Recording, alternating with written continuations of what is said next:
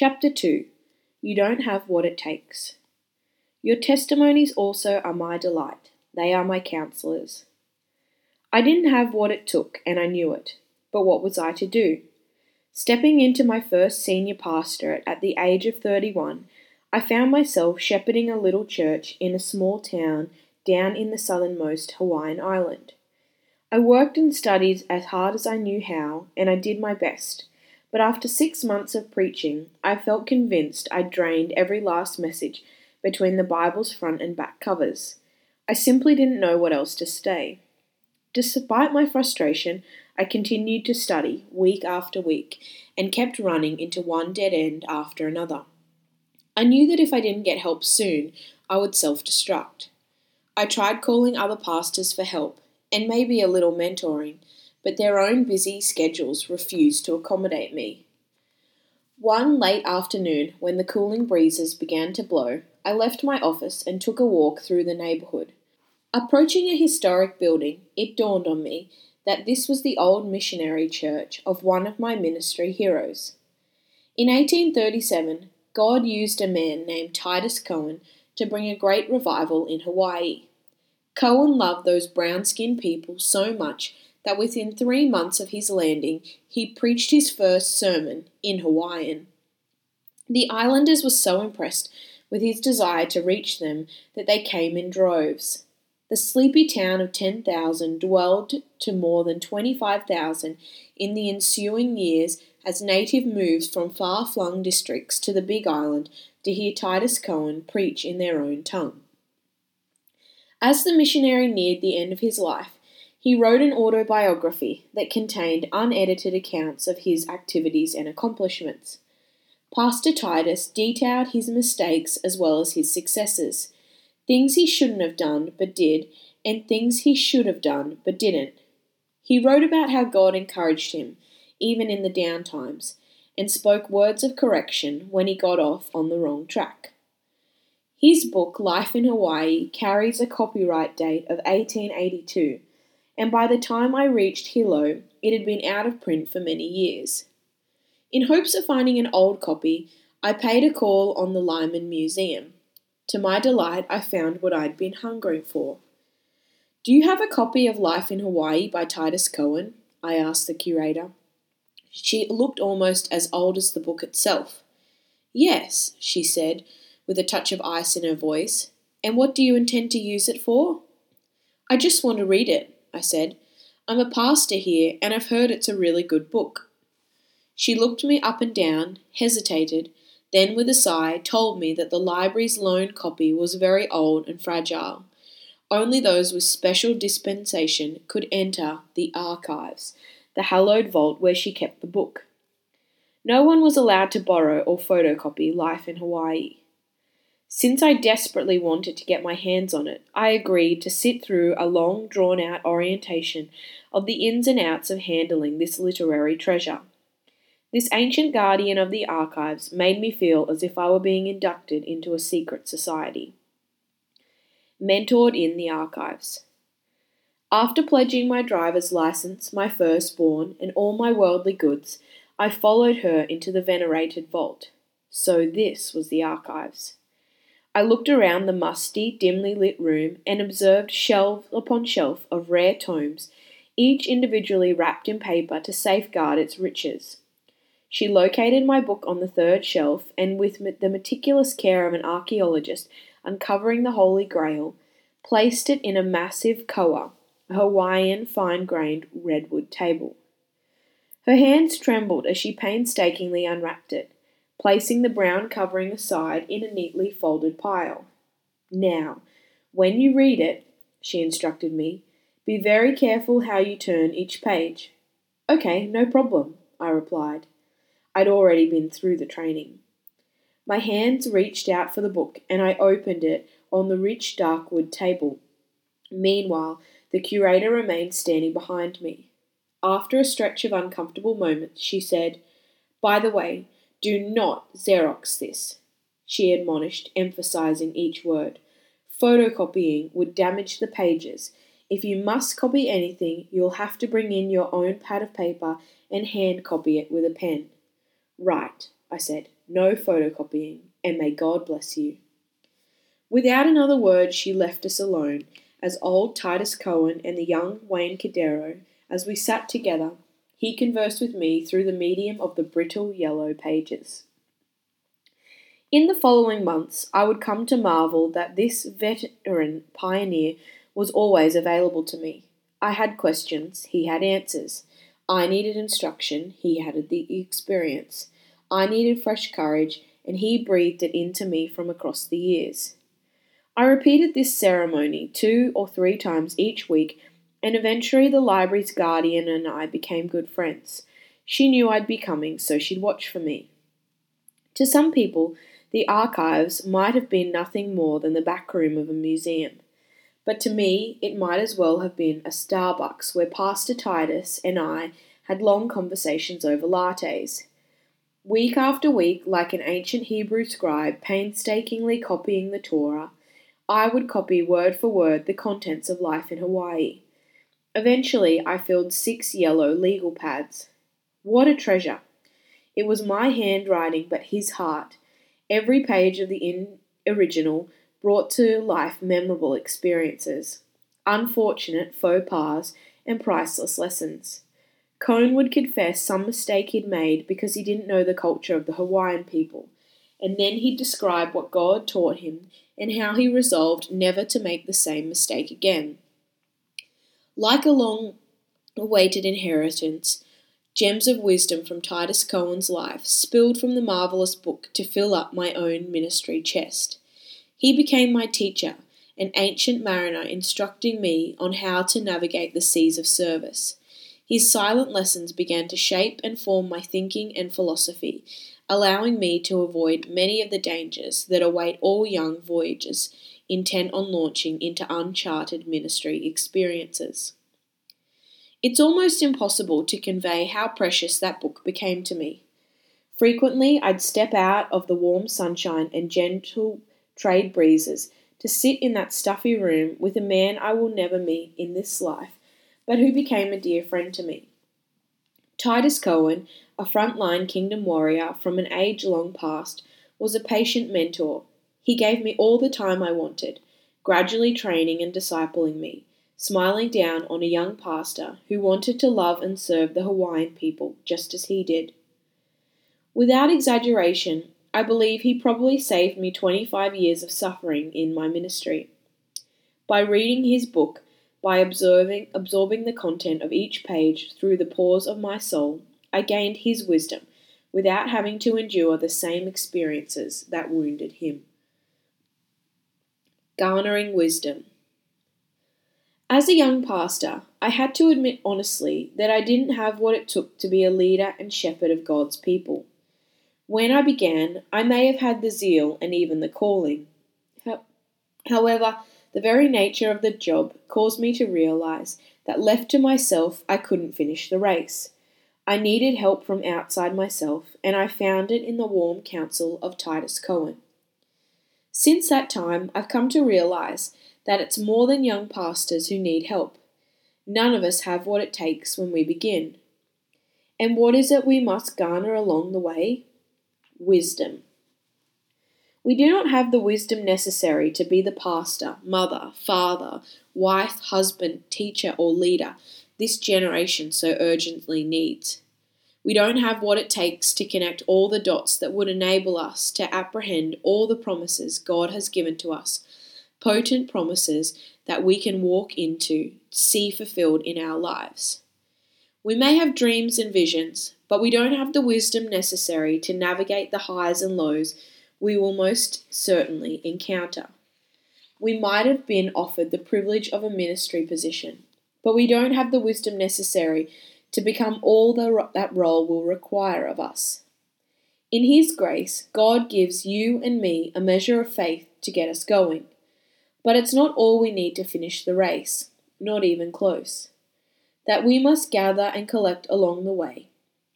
He designed life like this to keep our hearts teachable and compliant with His heart.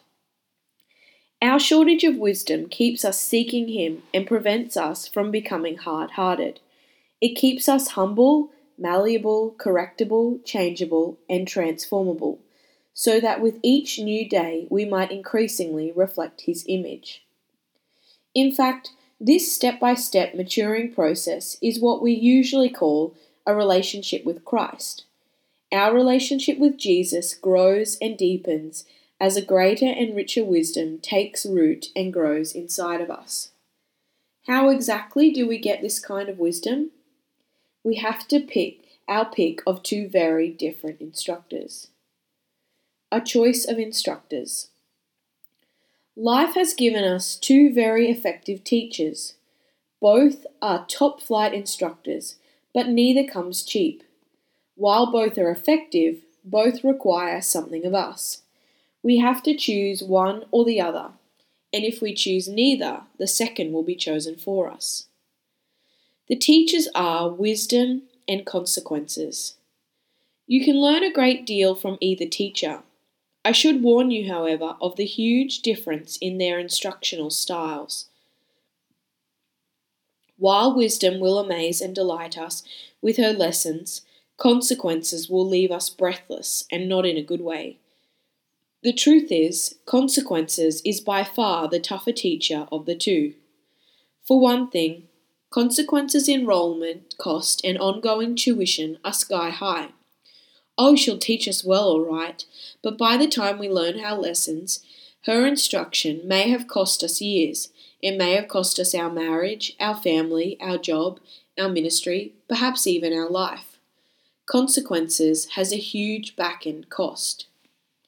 In your younger years, did you ever think that you were Superman or Wonder Woman and then jump off a fence or doghouse to prove it? Not long ago, a friend of mine, reflecting on his childhood, told me how his big brother convinced him he was Superboy. Nothing could hurt him.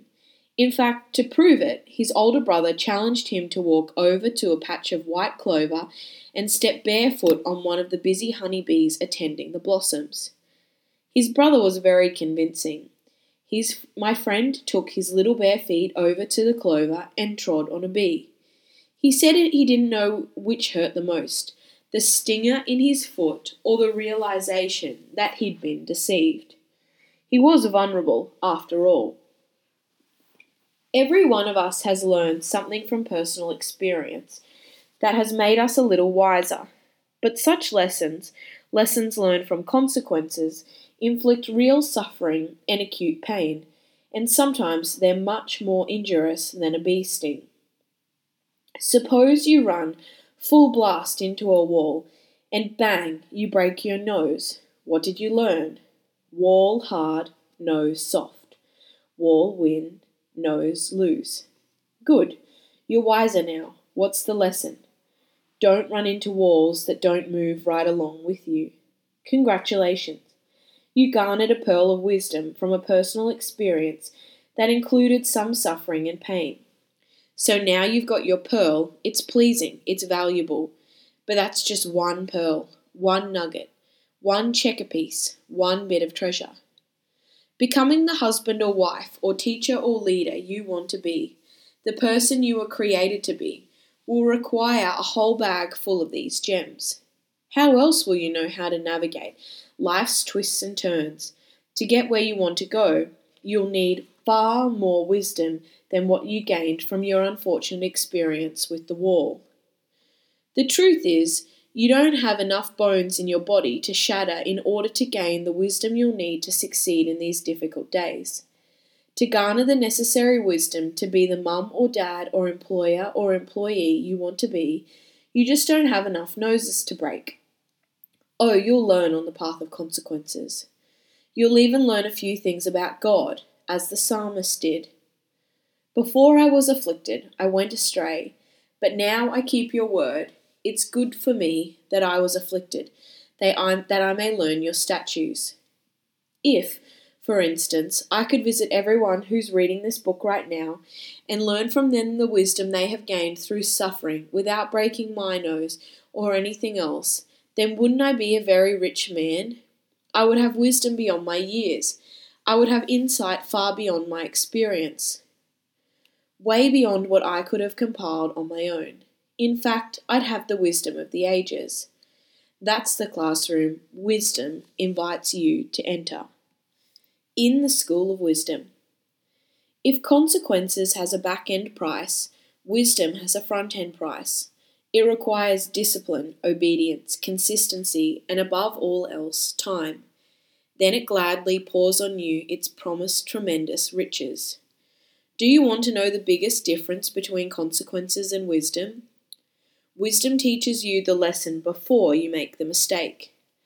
On the other hand, consequences demand that you make the mistake first. Only then will it teach you the lesson. Wisdom puts up the fence at the top of the cliff. Consequences visits you in the hospital when you're in traction, after they've scraped you up from the cliff's bottom. Solomon put it like this: a prudent person foresees danger and takes precaution. The simpleton goes blindly on and suffers the consequences. That, in the proverbial nutshell, is the difference between wisdom and consequences. Why not rather gain wisdom from the experience of others?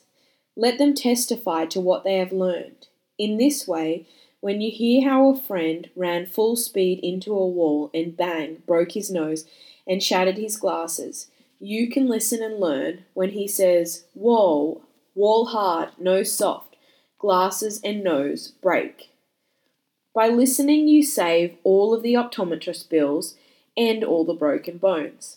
By learning one lesson at a time, you gain a little wisdom from his experience, and you don't have to suffer as he did to learn the same lesson. When someone stands behind a podium and testifies about his broken marriage or his shattered life or what he did wrong and how God resolved it, learn from that experience. This is why the Bible says, "The testimony of the Lord is sure, making wise the simple." If you and I refuse to learn, we're just simpletons, naive, gullible. God's word would even call us fools. A wise person sees consequences ahead of time and makes a change before he runs into the wall. A foolish person just runs into it. He'll have to experience it for himself before he'll learn. And if that's the way we live, we will not gain the wisdom necessary to run this race of our lives successfully. If you're going to be the person or the leader you need to be in the 21st century, you must find out how to learn from the experience of others. We urgently need people who have wisdom beyond their lifetime, wisdom beyond their own experiences. In this book, I want to offer you what is perhaps the most simple and most important thing in the world. If you will catch this life principle and put it to work, you will save yourself decades of lost time and wasted resources. I promise you, I'm not overselling and I do not exaggerate. The essential practice I will describe in the following pages will give you the kind of eyes wide open wisdom you need to keep from running into brick walls, and show you hidden doors so you can walk right through them. 2 pains. Just as there are 2 teachers in life, so are there 2 pains. Both can cause suffering, but one moves you forward while the other sets you back. The 2 pains have names. They are discipline and regret. The Apostle Paul spoke of this crucial difference in his second letter to a group of immature Christian friends. His first letter had caused them some real emotional pain, just as if his words had flayed them wide open. Even if I caused you sorrow by my letter, I do not regret it. Though I did regret it, I see that my letter hurt you, but only for a little while. Yet now I am happy, not because you were made sorry, but because your sorrow led you to repentance. For you became sorrowful as God intended, and so were not harmed in any way by us. Godly sorrow brings repentance that leads to salvation and leaves no regret, but worldly sorrow brings death. The kind of wisdom the Bible offers us takes discipline to extract. Again, discipline can cause some pain. Spending time in the Bible is not always convenient or comfortable, nor does it always yield immediate or obvious benefits. Some days it may feel like a drag, Other days, it may seem like the last thing you want to do. On some mornings, taking yourself by the collar and sitting yourself down with an open Bible may feel akin to a cold shower or swimming against a current. What's the alternative? I would simply remind you the pain of discipline costs far less than the pain of regret. It isn't even close. If the pain of discipline can gain for us the wisdom of others, men and women who had to suffer through a great deal of regret, then isn't the pain of discipline worth it? In 1 Corinthians, Paul recalls the experience of some ancient Hebrews from Moses' day.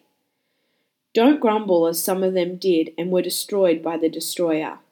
Now these things happened to them as an example, and they were written for our instruction, upon whom the ends of the ages have come.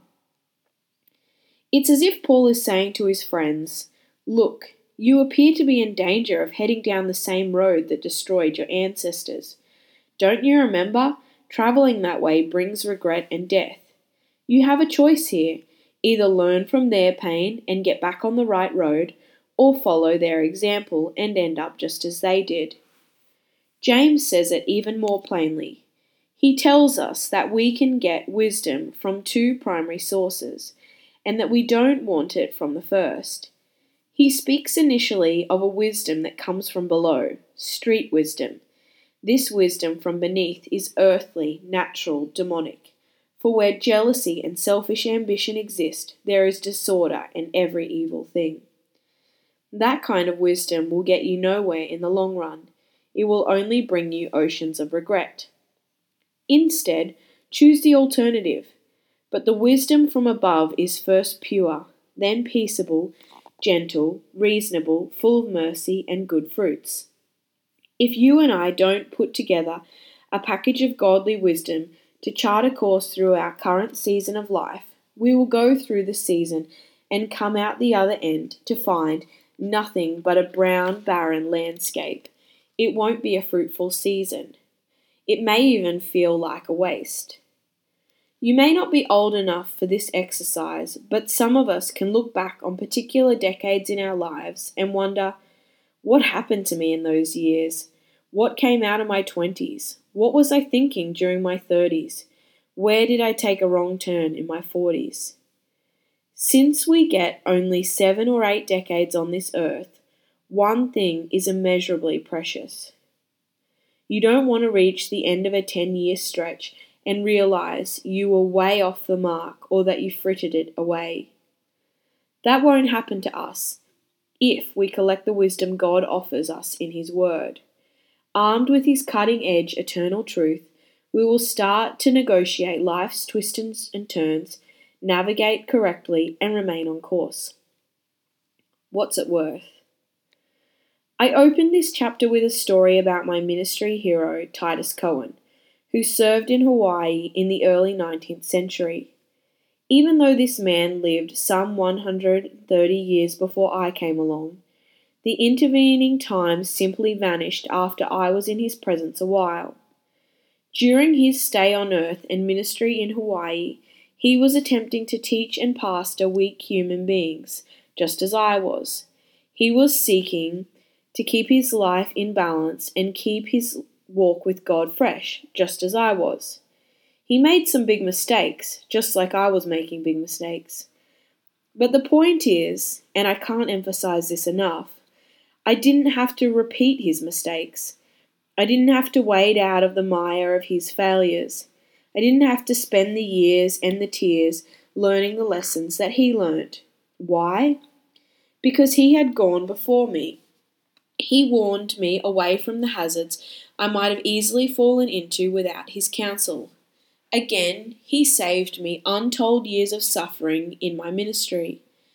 As I said above, by absorbing his words, I gained his wisdom without having to endure the experiences that wounded him. In fact, his book was so precious to me that when I left Hilo, the board of Lyman Museum located another copy and gave it to me, complete with a newspaper clipping that highlighted Titus Cowan's legacy as well as his obituary.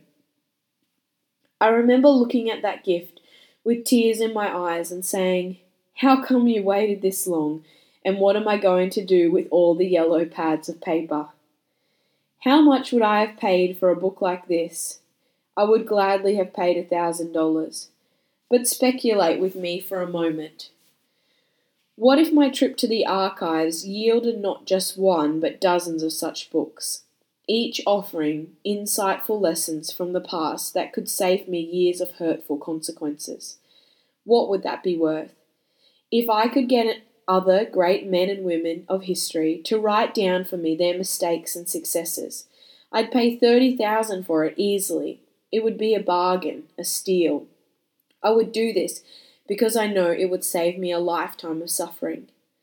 I could gain the wisdom of the ages way beyond my own lifetime. That would be worth $30,000, no question. But consider the grace of our God. He took about 400 of his top people and put their raw, unedited stories into a whole library of books. He gathered 66 of these books, books about men and women, kings and slaves, soldiers and prophets, housewives and prostitutes, fishermen and courtiers, and put them into one. The Bible records it all, the good parts as well as the bad. Why did God pack all of these raw accounts into a library, a biblios or Bible, for all time and eternity? Because it's for us. Remember what Paul said in 1 Corinthians 10:11? These things were written for our instruction, upon whom the ends of the ages have come. God had these stories written down so that through them we would gain the wisdom of the ages. We don't have to make the same mistakes as Jacob or Esau or Saul made. God wrote it all out for us. In 66 books, he offers us the wisdom of the ages. You don't have to spend $30,000 to get it. You don't even have to spend $1,000. You can get it all at your local bookstore for $10 or even less. Just ask them where they keep the Bibles. Legacy and life. Suppose I had found a dog-eared paperback copy of Life in Hawaii for $1.50 at a used bookstore on some street downtown. Let's say I just tossed it into the back seat of my car, intending to flip through it someday.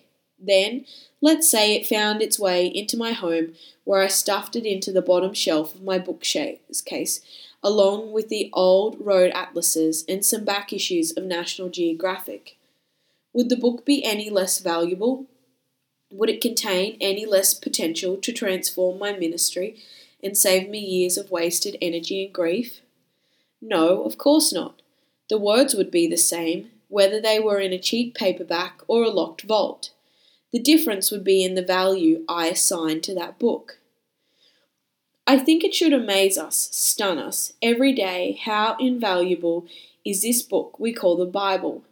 God not only marked out these 66 books, he also breathed himself into the whole library and said to us, "If you will read this, I will let you sit with Jacob.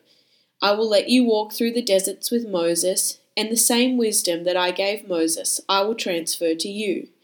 If you will only take to heart the words written here. You can walk with Esau and ask him why he sold his birthright. You can sit by the fire with David and ask him how he felt when Absalom turned on him or when Nathan confronted him. It's all here. The Bible is the greatest book of wisdom in the entire universe. That's why Psalm 119 declares, Your commandments made me wiser than my enemies, for they are ever mine. I have more insight than my teachers, for your testimonies are my meditation."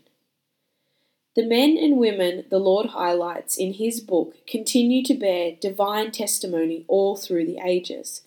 They say to you and me, "This is what I did wrong. This is where I made a false turn. This is where I did better. This is where I pleased the loving heart of my Almighty Father." Take those life-giving insights and secure them in your heart. You don't need to break your nose and crush your dreams and destroy your future, even though some of the biblical men and women did. You can use the example they display to you and the counsel they offer you to find a better path for you and your loved ones. The men and women of God's Word have left you with a legacy of life skills. This legacy is yours for the taking. Remember how I haunted the back room of that Highland Museum day after day, spending untold hours copying and pondering the experiences and insights of Titus Cowan? I paid a price as a young man to gain that good man's wisdom. Oh, but how could I ever reassign a value to what I received? It has shaped the rest of my life and ministry to this very day. Nevertheless, as helpful as Cowan's memoirs might have been to me, they can't begin to compare with the mighty insights of God's eternal Word. You and I need to go to the book and pursue these living truths with all our hearts. If you are willing, the Bible will give you wisdom beyond your years. It will save you from heartache beyond your imagination. Chapter 3. The Self-Feeding Program. Your words were found and I ate them, and your words became for me a joy and the delight of my heart. For I have been called by your name, O Lord God of hosts. The sullen staff member entered my office, saying only, "I think my season is up here." I'd heard those words before from others. Over many years as a pastor, I'd welcome people in and I've bid them adieu. For some, it was a normal part of growing and maturing, but this one would leave me confused. He had been with us 4 years. "Is there any reason why you feel your time may be up?" I asked. "Well," he hesitated, "I'm just not being fed here." I hate those words, not because I'm insecure, but more because the very culture of New Hope, our church community, is designed to alleviate symptoms like these. For the past 10 years, we have intentionally built a culture that includes a self-feeding program for each individual, beginning with our staff. The refusal of this responsibility opens the floodgates for a codependency of sorts, one that requires others to don the responsibilities God intends for each person. I challenged him with this picture. Imagine that my wife sees me one day, gaunt and emaciated. My eyes are sunken into grey sockets, my body is frail, exposing my skeleton. My abdomen is distended from starvation.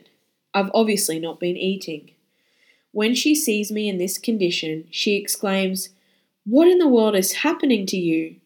My answer is, "I'm not getting fed around here." Then, continuing my lament, "No one is feeding me." What do you think her response would be? "Feed yourself." I then asked the staff member if he was doing his daily devotions. My words were met with an empty stare. I knew he had let this one life essential drop off his list of what was important to ministry success. I accepted his resignation. I remember a time when I was in that exact same place, faced with the looming consequences of a non-existent self-feeding program. I also recall having delegated that responsibility to others. The realization. Shortly after I became a Christian, I found myself complaining to God about the quality of my church's academic-style preacher who often flew things at a high altitude where I was unable to cruise. I began my complaint in the bathroom after a service. "God," I called out, hoping I was alone in the men's room. "I'm going to starve in this place. I'm not getting fed. I'm dying here, suffering from malnutrition." I'm not sure if it was a chuckle from the stall next to me or a reply from heaven, but I recall becoming acutely conscious of something as the Spirit spoke to me from the depths of my own anguished being. "What about me?" he seemed to whisper. "Am I not enough? Why are you blaming others for your lack of growth? You are depending on once-a-week feedings. But as you grow up, you must learn to feed yourself. I will be your mentor." My problem wasn't a lack of resources. My problem was that I was expecting others to spoon feed me. Until that point, I'd resisted God's best programs and his most gifted teacher, the Holy Spirit. He had been inviting me to be his student, but I'd remained unresponsive. I wanted others to do what only I could do: take responsibility for my own spiritual health and nourishment. As I began to get into the Bible on my own, I saw that Psalm 32:8 and 9 struck at the core of my error. I will instruct you and teach you in the way which you should go. I will counsel you with my eye upon you. Do not be as the horse or as the mule, which have no understanding, whose trappings include bit and bridle to hold them in check. Otherwise they will not come near to you. I had to admit the ugly truth. I was that horse. I was that mule. It's no fun making such a confession. It was time for me to take responsibility for my own future.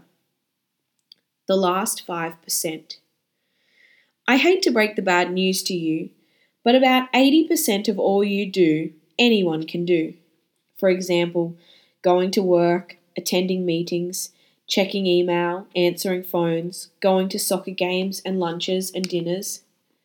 Additionally, about 15% of all you do, someone with some measure of training could do in your place, whether it's selling a product, running a program, teaching a class, or fixing a problem. There is education and training available for someone else to do what you do. But at least 5% of what you do, only you can do. No one else can do it for you. Only I can be a husband to my wife Anna. Only I can be a dad to my 3 children. Only I can keep my body healthy, and only I can grow spiritually. No one else can do the last 5% for me. I alone am responsible for it. Only you can keep yourself spiritually healthy by feeding yourself. No one can do it for you by proxy. It's for this last 5% that each of us will be held accountable in that great and final day. It's the last 5% that will determine the depth of influence we will have on the generations after us. It's the last 5% that will decide how joyful our marriage will be and how genuine our legacy is. And one of the most important aspects of the 5% is this: no one but you can sit before the Lord to hear his instructions for you. Jesus' words ring again true as he speaks to you and me. Martha, Martha, you are worried and bothered about so many things, but only one thing is necessary. For Mary has chosen the good part, which shall not be taken away from her. The last 5%, it's something we have to discover and then be responsible for. Only I can be a husband or wife to my spouse. Only I can be a father or mother to my children. Only I can grow myself spiritually. Only I can keep myself healthy. Only I can keep myself disciplined. I know I will need some help with these. I need coaching and mentoring. My big challenge still lies before me: applying what I learn. Just as only one thing is necessary, there's only one place to find this help. Let me introduce you to someone who is given the assignment to assure our foundations, if you will allow him. Truth needs a guide. As a new believer, I made a very common error. I wanted others to study hard and prepare well so they could dump bushels of knowledge into my brain. I didn't realize that knowledge, even biblical knowledge, is like sodium in rare form. Sodium can be destructive to humans until it gets converted into a higher form, sodium chloride, or table salt.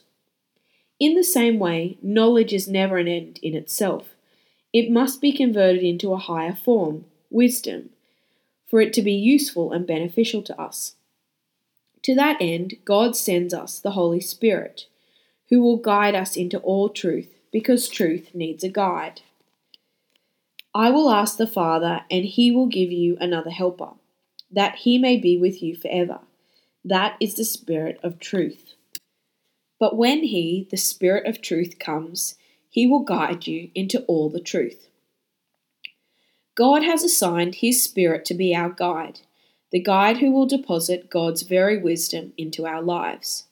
So, how does this work?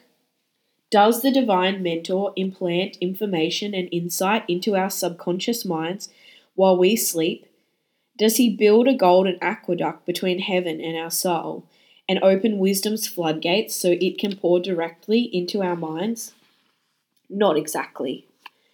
We receive direct revelation about God and discover his wonderful promises in only one place, the Bible. The psalmist cried out to the Lord, "You have exalted above all things your name and your word." God's word, the Bible, is crucially important to our everyday lives. And don't think obscure religious knowledge here. Think food, think water, think air. As a pastor who has worked with people for over 33 years, let me speak plainly. You won't survive without God's insights and wisdom. I've encountered many people who believe otherwise and have watched them implode. We gain all important wisdom only as the divine mentor instructs us through a living interaction with an understanding of God's word. Our need for such a guide becomes increasingly vital as we get closer and closer to the end of history, for that is when spiritual deception will become most rampant. Paul warned his young disciple Timothy of a startling fact about living in the end times. There would be more false prophets than true ones. He cautioned that many people living in those days will have a strong tendency to be always learning and never able to come to the knowledge of the truth. Without the guide, we can learn facts all day long and yet never move 1 inch closer to the truth that will make a difference in our lives. But with the Spirit imparting to us God's wisdom as he reveals it to us from his word, the whole picture changes. With the Lord as our divine mentor, the wisdom of the ages gradually becomes our own. Traveling companions. Did you know that top athletes always rely on a coach? In terms of equipment, every superstar performer brings along more than clubs or rackets or cleats. I've heard people ask, why do they need a coach? They're the best in the world. That's why they're the best in the world. They cannot become and remain the best at what they do until they understand and apply the crucial essential of being coachable. This is equally true for each of us. So God designated and assigned some of history's best mentors to us. Sometimes they will keep us improving. Other times they will just keep us alive. By faith, Abel offered to God a better sacrifice than Cain, and through faith, though he is dead, he still speaks. Abel speaks. This man goes all the way back to when man could still see angels with flaming swords bearing the way to the Garden of Eden. He called Adam Dad and Mum Eve. He was the first man to ever die on planet Earth. Abel goes back just a bit, don't you think? Yet the Bible says this man still has something to say to you and me. He will take his place as an assigned mentor, and so will Noah, Abraham, Jacob, Joseph, Elijah, Nahum, John, and Peter. Likewise, Sarah, Deborah, Ruth, Naomi, Mary, Martha, Dorcas, and Priscilla, and scores of others. These men and women, though they no longer maintain an earthly address, wait to speak to you out of the living word of God. They are waiting to mentor you, to encourage and correct you, just as a good coach will instruct his players. At times, they will raise their voices, because they see you rushing toward a dead end. On other occasions, they will stand in your path, like the angel with the drawn sword who blocked Balaam and say, "You're not going to do it." When you want to take a left turn down a blind alley or head the wrong direction on a one-way street, it may be Jeremiah or Ezekiel or David who will exhort or reprove you. Regardless, these are phenomenal mentors to have on your side. I remember grumbling on the golf course one day about how terrible my round was going. God always seems to answer my prayers except on the links. We were playing in a foursome, but I didn't realise a fifth had joined us as on the 14th green. Just as my grumblings were increasing in decibels, I heard James whisper, "Let the brother of humble circumstances glory in his high position." In other words, it could be worse. Immediately, I recognised the voice of someone I had just talked with that morning over coffee. I remember chuckling quietly and whispering to myself, "Busted." A multitude of mentors. Over a period of about 1,500 years, God chose more than 40 different men to write down His divine words in a book. Just like He gave the angels assignments to be ministering spirits, so He's given the people of His book the assignment to mentor you and me. I can't think of a better mentor for a businessman than Solomon, who reached an unbelievable pinnacle of success while still a young man. I can't think of a better mentor for a pastor than Moses. This great leader shepherded a congregation, not of thousands, but of millions. We can walk with him through the desert and feel the sand's heat on our toes. I can't think of a better mentor for a professional than Luke, the physician, or for an educator than Paul, or for a mother than Mary. You get the idea. God has given these men and women the assignment to mentor His children in every facet of life. They live in the Scriptures by His power and breath through His inspired word. All of these have gone before us, Scripture says, and now they're in the grandstands cheering us on. Isaiah, Sarah, Ezekiel, Mary, Matthew, Ruth, Daniel, Esther, all of them and many more stand ready and eager to mentor us. We have only to ask. The good and the bad, lessons from both sides. There are two basic kinds of mentors in the Bible. Most of them, like Abraham, Daniel, and James, are godly mentors. They teach us how to live wisely, how to please the heart of Almighty God. But the Bible also features many mentors who, through their examples of foolish or even evil living, teach us how not to live. God includes the stories of Cain, Esau, Ahab, Jezebel, Herod, and Judas, allowing their shrill voices to live on so that we do not make the same destructive choices they made. They provide potent illustrations that will speak to us from the downside of poor decisions. Solomon reminds us of this.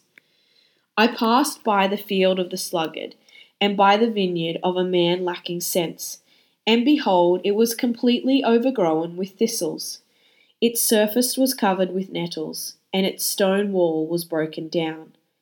When I saw, I reflected upon it, I looked and received instruction. A few years ago, a young man left Hawaii for a short time to enter a popular mission school of biblical studies. When he returned, I asked him, "How were your classes?" He replied, "Some were dynamite, but some were a total waste." "What do you mean?" "Some of the instructors were good, but the rest were awfully bad, so I didn't learn much from them." "No?" I challenged. "Don't do that. You can learn as much from the bad as the good." "You don't understand," he said, explaining his plight. "Some were so tedious we were bored stiff within 3 minutes." "That's fantastic." "What?" "You can learn valuable lessons from them," I said. "Take notes on that. Let them read like this. Our morning teacher is able to bore us to sleep in only 3 minutes. This has rarely been accomplished. This must be a miracle." I continued. Analyze what he did. What made it so boring? Was it his monotone voice, lack of research, tired passion? If you can figure out how to learn from the bad as well as from the good, you'll learn twice as much in life. That's why God put into the Bible raw, unedited accounts of men and women behaving both wisely and foolishly. He handpicked these people to mentor us, the good and the bad, together. Remember what Paul said? For everything that was written in the past was written to teach us, so that through endurance and the encouragement of the Scriptures we might have hope. Lessons come from every angle, so get ready. The best gems will come from those ignoble characters who have left them behind unacclaimed. If you will go there, those treasures will belong to you. Do you want your inheritance? Talking about our standing in Christ as heirs of God's promise to Abraham, Paul wrote, "As long as the heir is a child, he does not differ at all from a slave, although he is owner of everything. But he is under guardians and managers until the date set by the Father."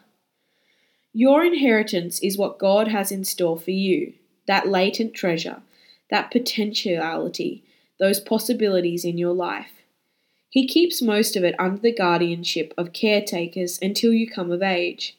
It's almost as if the biblical mentors are caretakers who steward your inheritance until you come of age. So they will teach you, advise you, tutor you, mentor you, until you receive the fullness of what God intends for you. You have a divine inheritance waiting. This is held in abeyance, in trust, until you come to a point of maturity. So here's the real question. How badly and how soon do you want your inheritance? Pursue the best. The people around you are going to influence your life. The influences will be good or bad, so pursue the best ones. Don't leave this to chance. Go after it. He who walks with wise men will be wise, but the companion of fools will suffer harm. Do you hear your mentor's instructions? We become like those people we hang around with. As far as the why, you've probably heard the answer so often it sounds like a cliche, but it happens to be the truth. Wisdom is contagious. It's something you catch more than something you comprehend. If you want to be wise, you have to hang around wise men and women. You and I must diligently pursue those who will have the best and most uplifting influence on our lives. That's fine, you may be saying, but I don't have people like that in my life right now. In fact, many people I'm around in my family and at my job aren't living the sort of life I want at all. Where do I find these wise men and women? Actually, they're in close proximity right this moment. They are Joseph, Daniel, Abigail, Isaac, Mary, Jacob, Ruth, Joshua, Esther, Josiah. The wisest people in history are waiting for you. When you hang out with them, their insights and perspective on life will rub off on you. It doesn't matter what age you are, what school you attend, what environment surrounds you. You can choose to be in the company of wise people, and you can start today. Their voices continue to echo off the hallways of God's house, and after thousands of years, not one decibel has been lost through degeneration of sound. Their voices are as alive today as the day they were first uttered. Captured in a kind of time warp, these mentors steward potent lessons of life and wisdom, awaiting a diligent discoverer. The prophets still speak, the coaches still live, the guides await your visit. In fact, they covet your friendship and they expect your company. Listen to the writer of Hebrews talking about the Bible's men and women. And all these did not receive what was promised, because God had provided something better for us, so that apart from us, they would not be made perfect. Physical death did not terminate their lives. God gave them the eternal assignment to tutor future generations of His children. They received a divine commission to mature us. Apart from us, they wouldn't be complete. They would have lived unfinished lives because they are made complete only in us. Discover these mentors as I have. I have oft strolled with David and listened to the sound of his harp in the hills. I have traversed the hot sands of the Sinai with Moses and listened to the Niagara of grumbling skeptics. I have frequently had accompanied Solomon and listened to wisdom shouting in the city square. I have even wrestled with Samson, begging for the answers to why he was so duped by Delilah. These are real heroes who inspire us through their successes and disciple us through their scars. We will walk alongside their rough, unedited lives without pretense and with no best foot forward performances. They invite us to enter their dwellings. Are you with me? Our mentors are calling us. They've made their decision. The next one is ours.